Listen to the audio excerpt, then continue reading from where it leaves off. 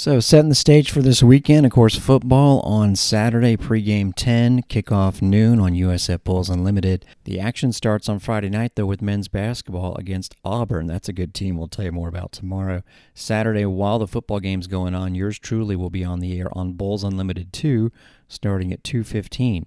That'll be the first game here in the Bahamas. It's the women going up against Syracuse, and boy, that's a team that underwent quite the offseason. Again, we'll talk more about the actual opponents on tomorrow's Bulls Beat.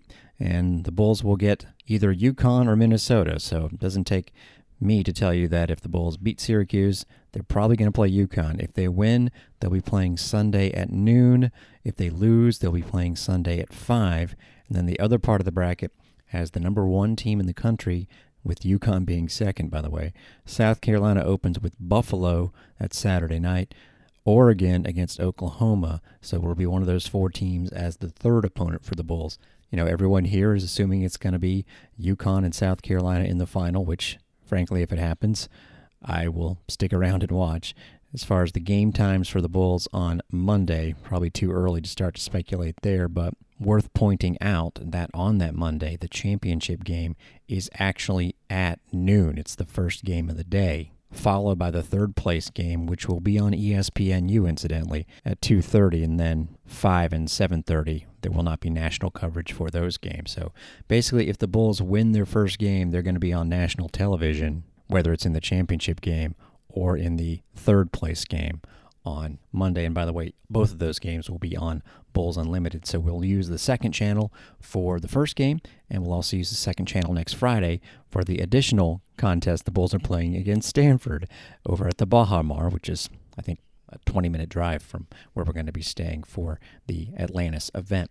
The women's basketball team, first time I've made the road trip on a bus with them in a while, and I guess when you hit Alligator Alley, it's time for the freshmen to step up, and that means karaoke time.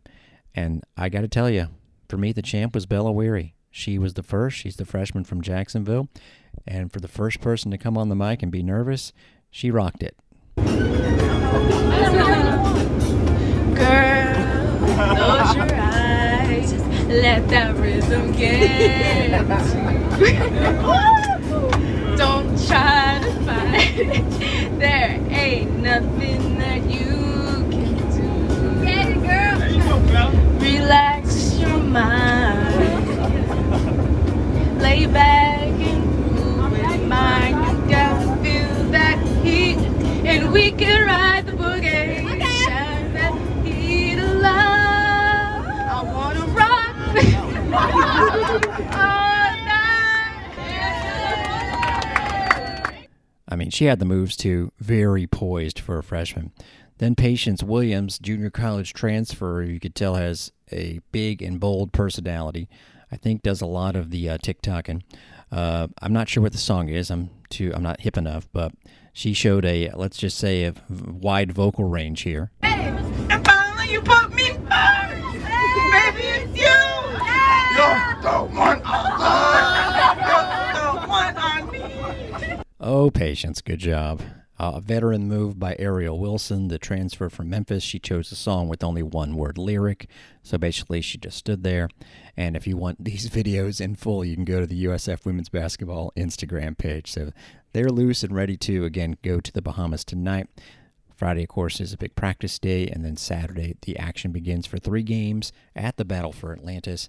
And then we'll hang around during the Thanksgiving break and then come back over to the Baha Mar and play against Stanford next Friday. Speaking of women's basketball, if you missed this, I put it out on Twitter. This went from an idea to being put in place for this year. So I love it. A season that is already underway, and no one's going to complain. The NCAA has expanded the field for the tournament from 64 to 68, which, of course, equals the men's tournament field, and I think part of that, and you hear the council chair, Shane Lyons, who's the AD at West Virginia, say the immediate expansion of the Women's Basketball Championship reinforces the fact that leaders within Division I are committed to strengthening aspects of the Women's Basketball Championship that directly impact student-athletes. Of course, this will help 4 teams last year, one from the American, was one of the first 4 out, so Houston would have benefited. By the way, last night in the American, and we'll give you full details on tomorrow's conference show around the American, there were 3 games that were all very tight and went down to the wire at around the same time. Unfortunately, Temple, this was a close game, way closer than the final score, lost to St. John 76-67, and the other 2 went overtime. A wild game, Houston at Texas Arlington. That's a future Bulls opponent, by the way. They play at Arlington. Houston had single digits in the first and third quarters. In the second quarter, Houston outscored the Mavericks 30-8. They ended up losing in overtime, while Tulane, after beating Alabama, takes down TCU in double overtime, and they wiped them out in the second overtime, 88-78. So that's good for the Bulls because the conference maybe is going to feature a little bit better numbers with their RPI, and that can only help. But the NCAA tournament on the women's side is now a 68-team event. There will not be a Dayton situation like we have on the men's side until next year, since it's such a quick turnaround. Basically, 4 of the 16 host cities will host that additional opening round game. Men's basketball going up against Auburn tomorrow. We'll get you more in tune to that one on tomorrow's show. From the Brian Gregory Show, a couple clips here of around the same topic, and I think based on how things went this offseason and how the roster has so many new faces, it's worth diving into with Jim Lighthall and Brian Gregory here. What it is, it's the new normal.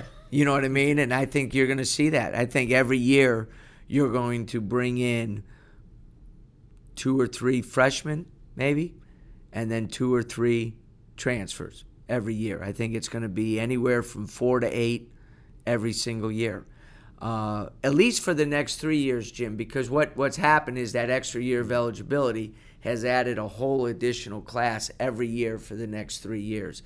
The incoming freshmen right now, until they're seniors, there's always going to be an extra class within the recruiting, especially and obviously in the transfer portal. So it's just something that you have to adjust to. You have to do a really good job of. You have to do a great job in terms of incoming freshmen or junior college players, because if it's not a great situation for them, usually in the past, guys would, okay, I'm going to do a second year, see where it's at. Does anything change? Then maybe make a decision.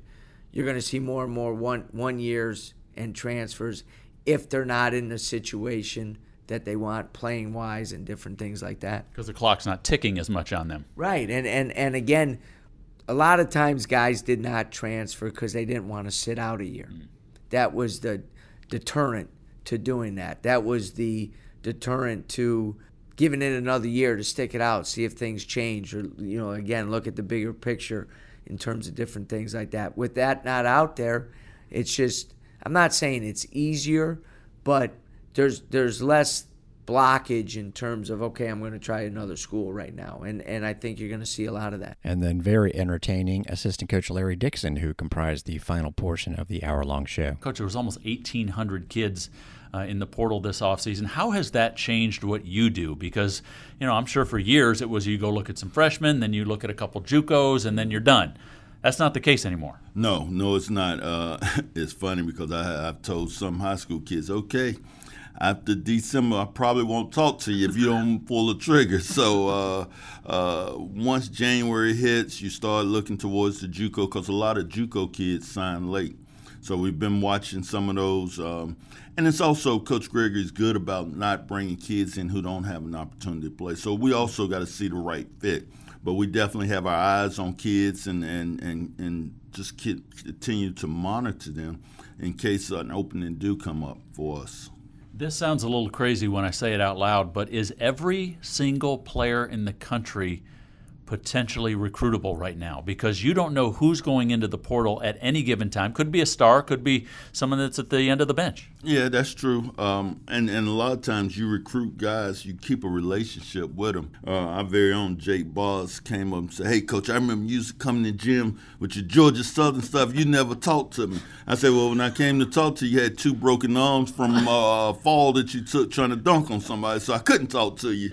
You couldn't shoot then, but when it came came time to circle back with him, I was able to talk to him then. So that was good. That's a good story. He can shoot and he can dunk now for sure, no problem. How has the staff approached recruiting and how it's so different now? There's so much on Zoom. There's, like you said, it's a little still seeing kids in person, but there's so much on screens now. Yeah, no question. It's crazy because we did an official visit for the first time in probably a year and a half this past beginning of fall. So Ryan Conwell came on a visit, and he was the first one. We were able to get him locked up and signed, which we're excited about him.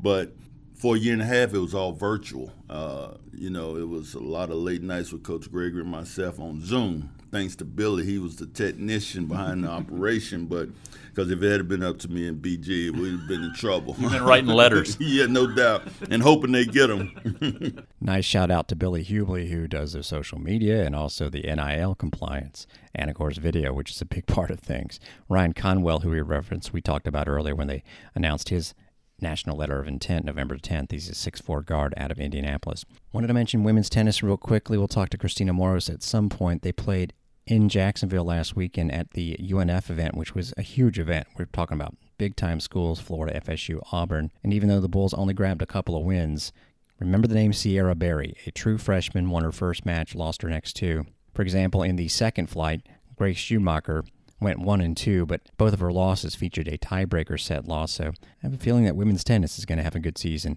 this year. Talk about all the sports here for sure. We hope you appreciate it. That's going to do it for the Thursday Bulls Beat. Thanks for listening. I'm Derek Sharp.